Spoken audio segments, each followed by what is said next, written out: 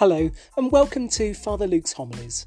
This homily was preached in the Catholic parish of Brandon and Mildenhall for the second Sunday of Easter, Divine Mercy Sunday 2022. I pray that this homily is of some use to you. God bless you.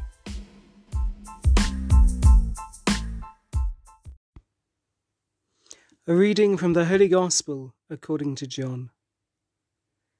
In the evening of that same day, the first day of the week, the doors were closed in the room where the disciples were for fear of the Jews. Jesus came and stood among them. He said to them, "Peace be with you," and showed them his hands and his side.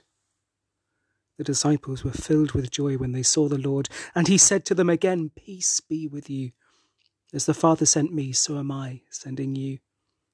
After saying this, he breathed on them and said, "Receive the Holy Spirit. For those whose sins you forgive, they are forgiven. For those whose sins you retain, they are retained."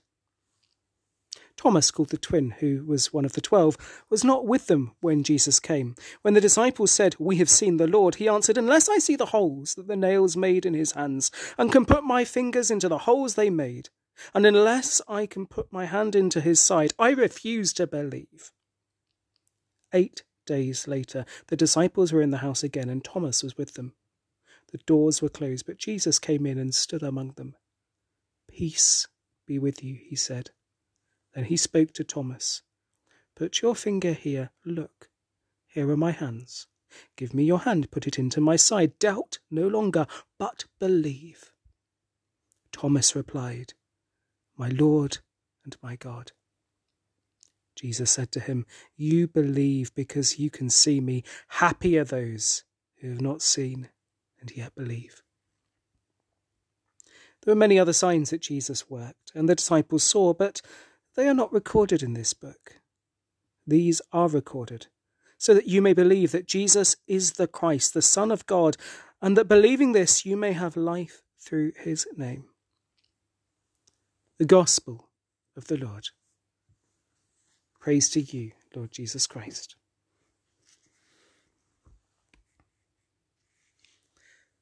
God is mercy. Today we celebrate a great feast in the church. It's the second Sunday of Easter, and so we rightly celebrate the resurrection. But this day has another name. Pope St. John Paul II declared that this day should also be known as Divine Mercy Sunday. This feast was requested by Jesus himself when he appeared to the Polish nun St. Faustina Kowalska. Divine Mercy Sunday points us to the merciful love of God, which is at the heart of the whole Easter mystery, the death and resurrection of Jesus. And this mystery is present for us in our celebration of the Mass.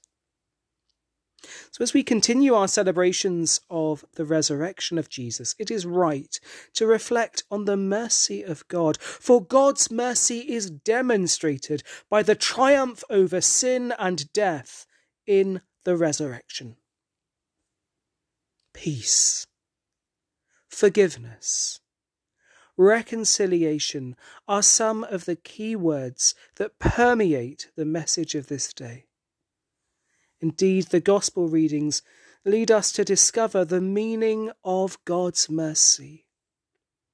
After Jesus rose from the dead, he appears to his disciples with the words, "Peace be with you.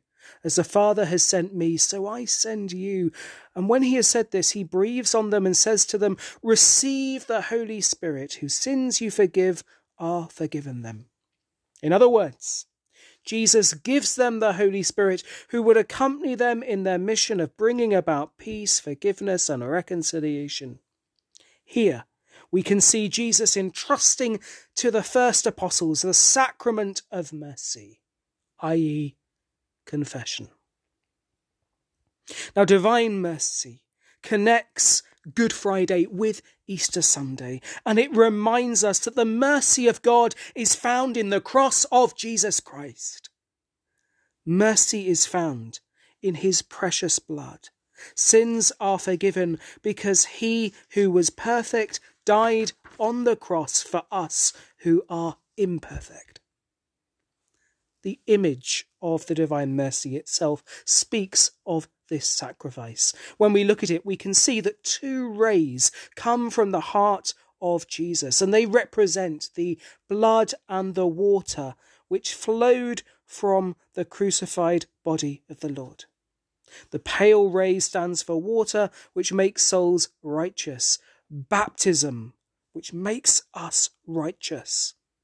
The red stands for blood, Christ's blood, which is the very life of souls.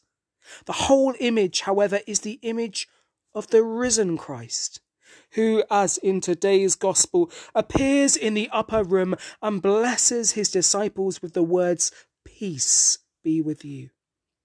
The divine mercy image is an image which connects both the reality of the cross and the reality of the resurrection. And we're lucky to have an image of the divine mercy in both of our churches, an image which has come from the Divine Mercy Shrine in Krakow. Sins, then, are forgiven through the cross, because of the cross, but the cross on its own is simply not enough. If Christ did not rise from the dead, we would not be able to rise to new and everlasting life. These events then, the cross and the resurrection, are intimately connected, and we experience the reality of these events when at baptism each one of us is united to both the cross of Christ and his resurrection, and in doing so we become new creations in Christ. You know, the world needs divine mercy, but the real tragedy is that people do not know what they need. So many people in our world look for other solutions to their problems, when in the end all that they need and all that we need is found in the merciful heart of our risen Saviour. We all know that if something is made too easy, it really does not mean a whole lot to us. But if it costs us something, then if something is difficult to achieve, takes work, then somehow it means more to us. If something has a cost, then it is of great value. Well, mercy has a cost, the greatest cost of all. Christ's sacrifice on the cross for you and for me. If we want to know how much God loves us, we need only to look at the crucifix. And when we look at the cross and recognise what it costs for our sins to be forgiven, how grateful we should be. But there is also another cost, something we need to do on our part, and that cost, albeit a small one, involves humility and confession of our sins, admitting to ourselves and to God that we need a Saviour, that we haven't got it all sorted out, that we need God's mercy. God is mercy, but he won't force himself on anyone. He offers to each of us the gift of his mercy, but we need to have our hands open and be ready and disposed to receive this beautiful gift.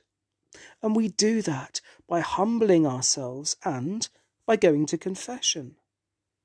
That is all God requires.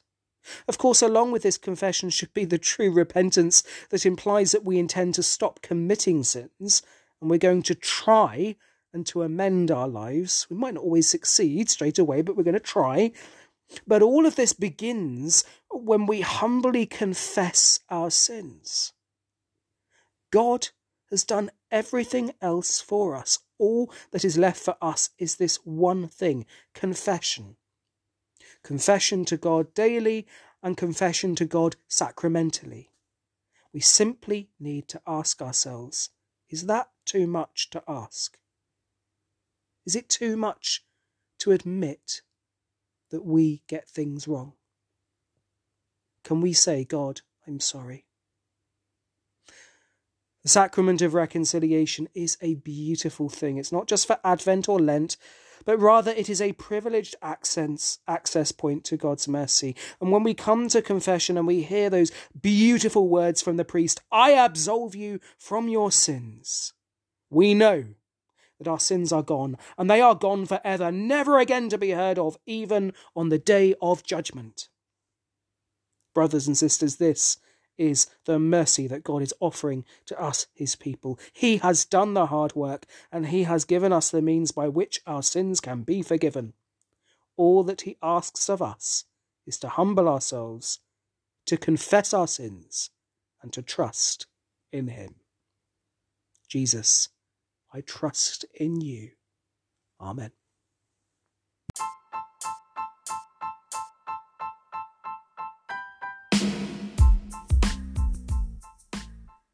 Thank you for listening to my homily podcast. For more information about the Catholic parish of Brandon and Mildenhall, please go to our website, which is stthomas-stjohnparish.com. That's stthomas-stjohnparish.com.